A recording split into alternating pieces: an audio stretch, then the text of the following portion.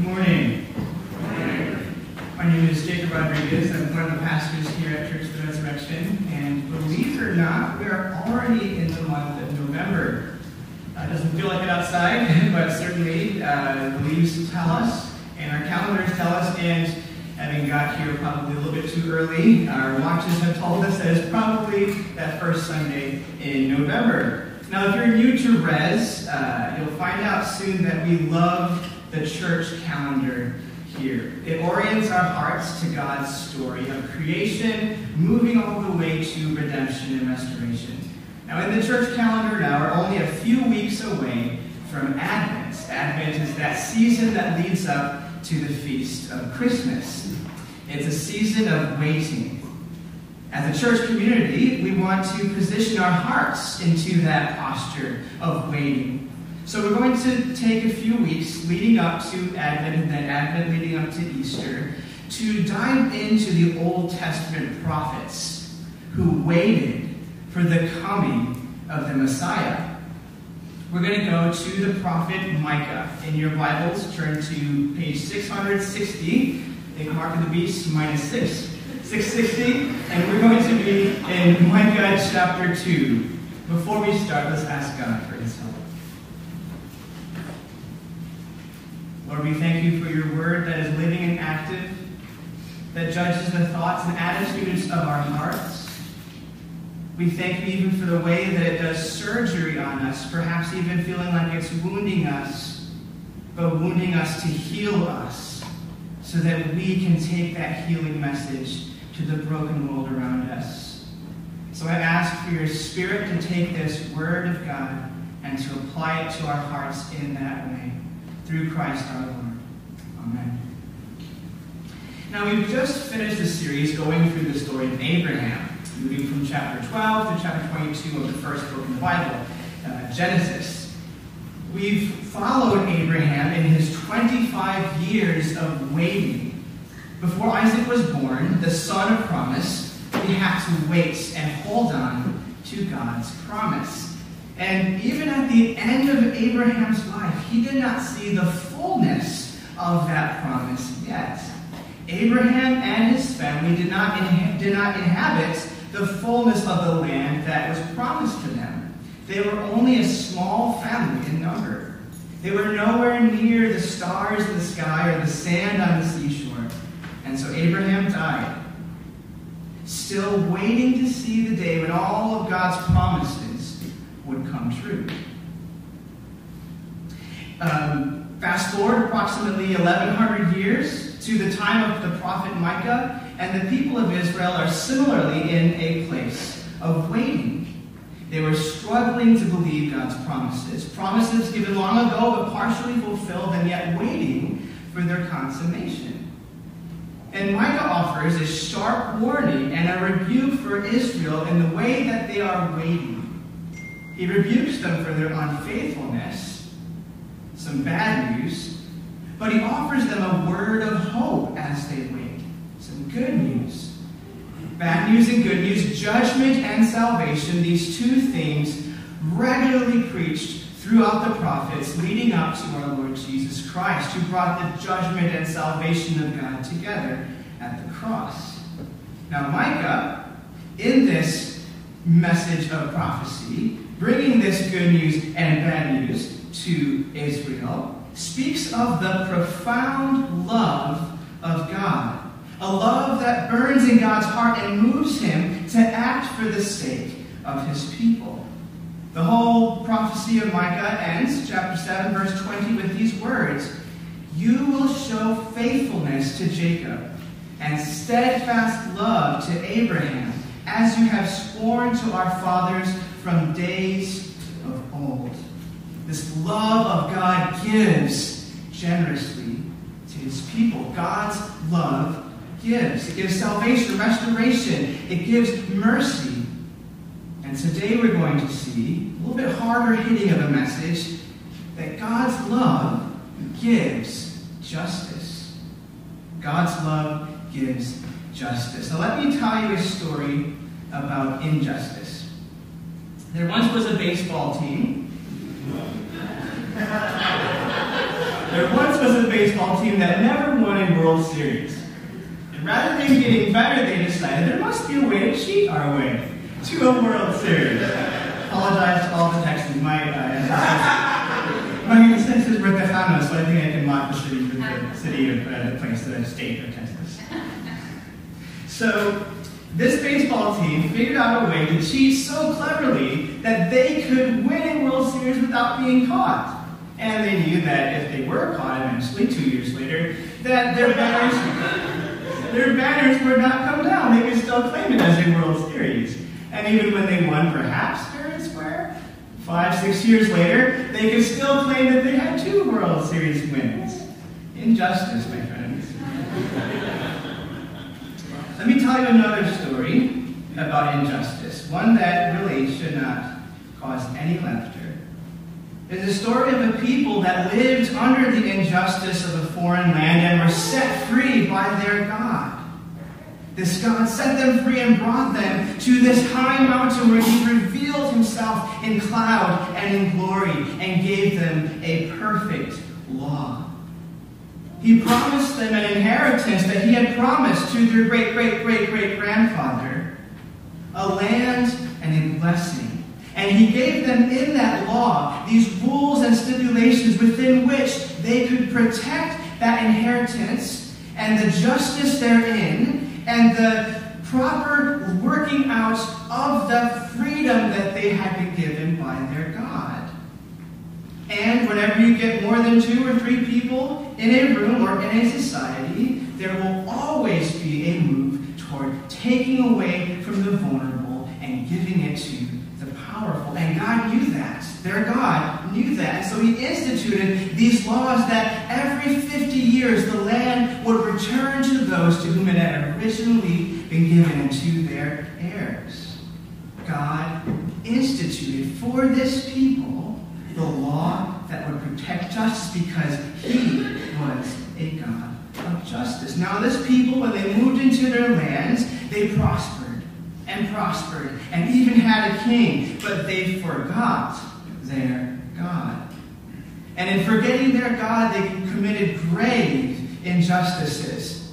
So much so that it split the kingdom in two, to a northern and a southern kingdom. And their God sent them messengers again and again to turn them away from their injustice, to advocate the cause of the poor and the oppressed and the vulnerable, and to remind them that their God was there with them and calling them to the way of justice for which He had saved them in the first place.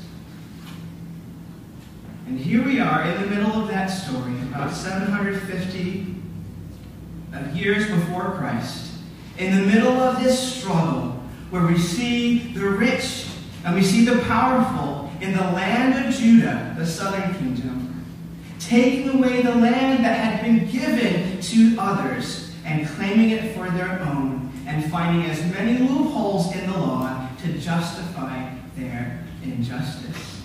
And we hear the voice of God calling His people to account and bringing a just indictment on them for their works of wickedness. Micah chapters 1 and 2. Verse 1 of chapter 2, woe to those who devise wickedness and work evil on their beds. They can't help but think about it in their rising and in their lying down. When the morning dawns, they perform it because it is in the power of their hands. Verses 1 through 5 give us this divine indictment from God Himself to the unjust, rich landowners of Judah, for the way that they coveted fields and seized them, houses and took them away. They oppressed a man and his house, a man and his inheritance. And that word inheritance in verse 2 shows us that this land wasn't theirs in the first place. It was given to them by God, and they were entrusted with it as stewards to use it to glorify their God and to bring justice and peace to that land forever and ever. That was the whole purpose of the law that was given to them. Now look at the punishment that God promises to give to them for this wickedness in verse 5. Therefore you will have none to cast the line by lot in the assembly of the Lord. He's basically telling them, you think you're my people? If you continue in this way, you will not be my people. There will not be a place for you in my assembly. There will be a day, Jesus would later call it the sheep and the goats, there will be a day when he would divide and say, this is my righteous remnant who are living according to my law and being the people I call them to be. And these are the unrighteous wicked who are oppressing and are disobeying my law and are not carrying my name properly to the nations around them. It's a startling word for the people of God in the Old Testament. Now, this startling word was rejected by false prophets. People who gave them the words, gave the rich and the powerful the words they wanted to hear. Have you ever done this? Gone on Google and typed in a question and didn't get the answer that you wanted and say, I want to find a different expert for that answer. Who is the greatest basketball player of all time? LeBron James? No. Michael Jordan? No. Okay, if I find this statistic here that shows the number of shots that were scored in the last 5 seconds of the game, and multiply that by 100, divided by this algorithm, whatever, I'll find a way to make sure that LeBron James is the best of all time. You can find the experts to tell you what you want them to tell you, whatever the topic of the field that you're interested in. And if what you're interested in is whether you can continue and disobey the law of God, I promise you can find experts to tell you that. And this is what the people of Israel, the rich landowners of Judah, were doing. Look at what their false prophets tell them in verse 6. Do not preach, thus these false prophets are preaching. One should not preach of such things. We're in verse 6 again. Disgrace will not overtake us. Should this be said, O house of Jacob? Has God grown impatient? Are these his deeds? Do not my words do good to him who walks uprightly? So they're remembering some promises of God that are true, but they're trying to apply them in their context when they're blatantly disobeying the law of God and rebelling against his way of justice and righteousness.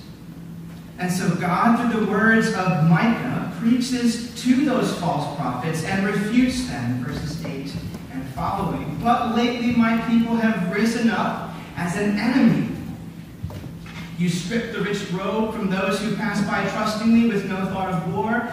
The women of my people you drive out from their delightful houses. From their young children you take away my splendor forever. The prophet Micah here, speaking on behalf of God, specifically highlights the most vulnerable in ancient societies, even in the society of Israel.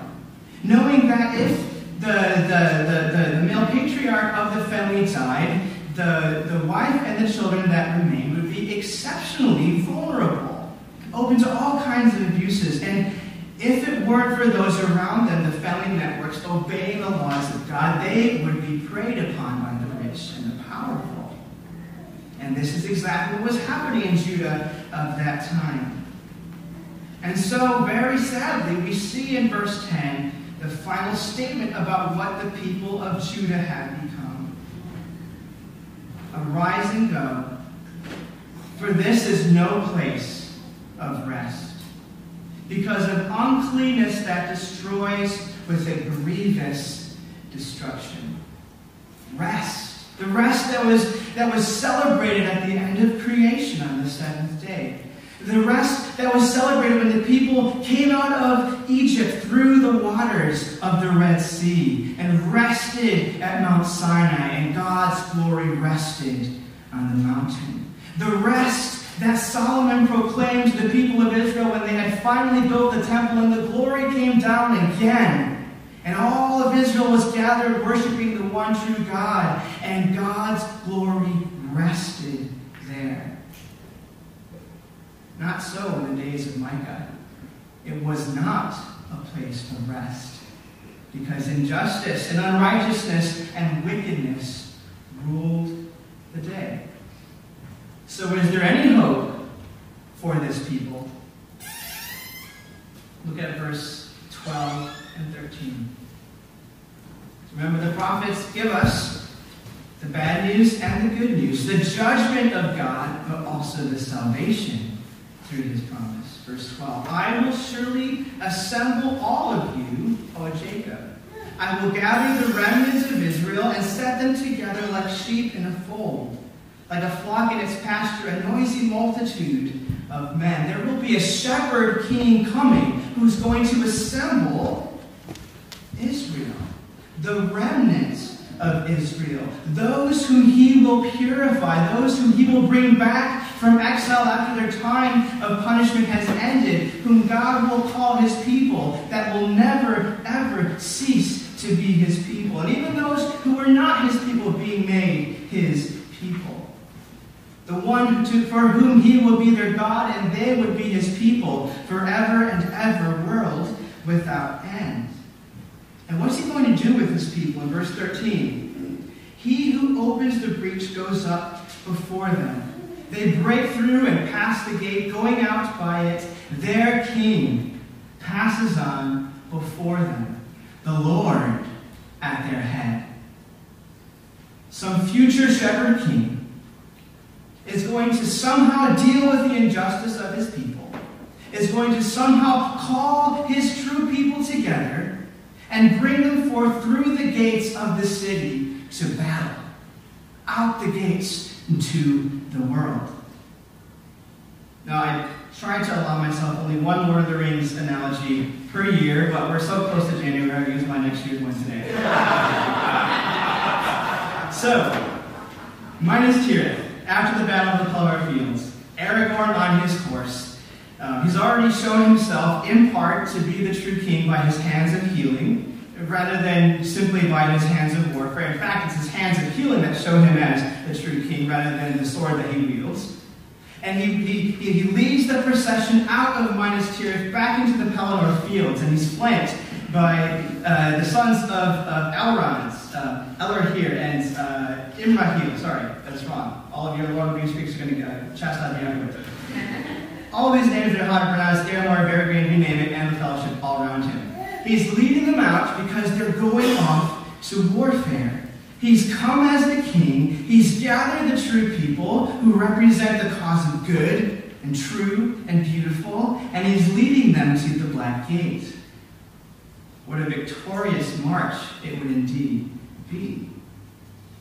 Now our king, our shepherd king, has come. And he has come and showed himself as the true righteous one. And his kingship has been revealed not by warfare, not by the swinging of the sword, but by his own death and resurrection. And he led his apostles out of the gates of Jerusalem in victory to proclaim judgment and salvation to the nations in a ministry of healing and righteousness, and in short, the gospel to the ends of the earth. Armed with the sword of the Spirit, the word of God, a sword with which they would wield healing and salvation to the nations. This is the shepherd king predicted in chapter 4, verse 2 of Micah. It says, it predicts that out of Zion shall go forth the law, the word of the Lord from Jerusalem. The early church used this prophecy as the power behind their mission to say, God himself has prophesied that our mission cannot fail. Our Lord, our King, our Shepherd himself has led the way out of Jerusalem to the ends of the earth. And we as his people who have been justified by faith, who though we were unjust and we perpetrated all kinds of wickedness, have been made right with God. And we are the ones that when Christ plants his kingdom on earth through us, we are the ones that will show the world what justice, righteousness, and mercy looks like. Amen? We will be the people that God has chosen to show what it looks like to walk justly, love mercy, and walk humbly with our God. So brothers and sisters, to see what happens when we apply this word as surgery to our own hearts, let me ask a few questions that every one of these questions I'm asking of myself as well. In light of the inheritance that God has given us in the new creation, in light of how that is fulfilled in what Christ has done for us, and what we saw in what Israel was required to do with their inheritance, what are we required to do with our inheritance? Ask this question with that in mind. What is the end goal of your economics now? Is it to love God and love your neighbor? Now, I'm no expert in economics, but Scripture is saying something to us, to God's people when they have land. Is the end goal of your economics to make as much money as possible and to secure the most comfortable life in it? If your actions to gain wealth directly cause the poverty of another through unjust practices, would you, like Zacchaeus, show the Lord your true repentance by saying, "Behold, Lord, the half of my goods I give to the poor, and if I have defrauded anyone of anything, I will restore it fourfold"? Or perhaps you have a clear conscience before God on how you acquired your wealth. Good.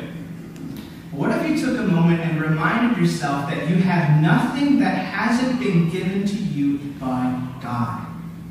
And you will be answerable to Him for how you stewarded every last penny of it. Let's look at the example of our own church building. We acquired it because of the sacrificial, generous giving of members like you. And we bought it with the desire of preserving the gospel witness of this building for generations to come.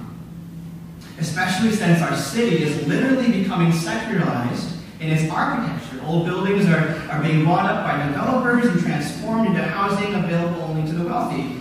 So we came into this building with a sense of gospel mission. Let's buy it and use it for gospel mission. And long may that vision last. But we also came into this building knowing that it housed the Christ-centered gospel-preaching worship of African-American communities since 1882. That it was Christ and the message of His kingdom preached and embodied in this building. That was what had won the freedom for our African-American brothers and sisters. And they knew they were stewards of the soil beneath their feet. And so they built, and they built slowly but surely, low in resources but great and rich in faith. That one day a building would stand here to house the praises of the Lord who had set them free. And brothers and sisters, as we have now inherited this building, it is our responsibility to tell this story for as many years as we steward this building and the soil beneath it. Let Capitol Hill never forget the legacy of this building that came long before us. Amen? But our responsibility is not only to tell these stories and to memorialize them. We're also called to use our wealth and the ownership of this building to care for the poor and the vulnerable in our midst. Now, one practical way we're going to do this, you may have heard about it if you were here at the One Another gathering on Wednesday, is that beginning next year, we're going to launch a team that will take freshly cooked food to the homeless who stay within walking distance of our church. Now, there's a lot of ways to do that wrong, so we're going to get some good training to know how to do this in a way that actually blesses our neighbors and is a way that respects them in all of their contexts and does good rather than harm, even inadvertently. This initiative will be spearheaded by our cross-cultural justice mission, CCJM, so stay tuned. And this is just one of several ways that we're trying to think creatively on how to use this inheritance, use this wealth to act justly, love mercy, and walk humbly with our God. Now that's us as a church and us as stewards of the building. Now many in our church have moved into neighborhoods while the property market was hot, saved up money that you worked hard for, and you purchased a house in a neighborhood that is demographically shifting. How might the Lord be calling you to steward that land that you have been given? As a church, we recognize this as a responsibility and as an opportunity. And so we're also in CCJM launching something that we're tentatively calling the Love Your Neighbor Initiative. We want all of y'all in all of your neighborhoods, however you have come to them, to learn about the soil, about the neighborhood, about the histories of your neighbors or those who live in your houses before you. we want to get a deep, deep knowledge of our city and all the stories of injustice that have come before us, so that we can know better how to love our neighbors today. And prepare our children for a future in which they can continue that same love of God and love for neighbor. Let's go another step. What's the end goal of your politics? Remembering the responsibility that was given to the people of God when they had an inheritance, and knowing our inheritance in the new creation, and our sojourning here on earth in the here and now. What's the end goal of our politics? Is it to love God and love neighbor? Many Americans on both sides of the political aisle might say something like freedom. But freedom to what end? Freedom to extort the poor. Freedom to dispossess people from their land. Freedom to terminate the viable life of another. Freedom to terminate your own life. Now, if I rustled feathers on both sides of the aisle, then I think the Word of God has done its job. So much more if I've rustled my own feathers, then I know the Word of God has done its job. When we see the mission that we've been given, like the people of God in the Old Testament, the heirs of Abraham's promise, and when we see the responsibility that we have because of the resources God has given to us in the here and now, and when we see the inheritance that has been promised us in the new creation, a world that will be governed by righteousness and peace as God has defined it, then we must interrogate every bit of our economics and politics and ask if our own goal is to love God and love neighbor. And brothers and sisters, however you vote on Tuesday, you will be responsible. I will be responsible to live in the way that loves God and loves neighbor. Whose team do we want to be on? The only way we should answer that question is the team of our King Jesus, our shepherd king, who has shown us through the power of his weakness on the cross, and has shown us justice satisfied, and shown us through his resurrection justice and righteousness embodied, and has given us the message of his kingdom and his gospel to proclaim and embody to the ends of the earth.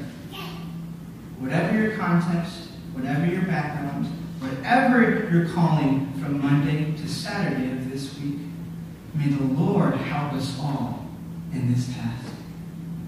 In the name of the Father, and of the Son,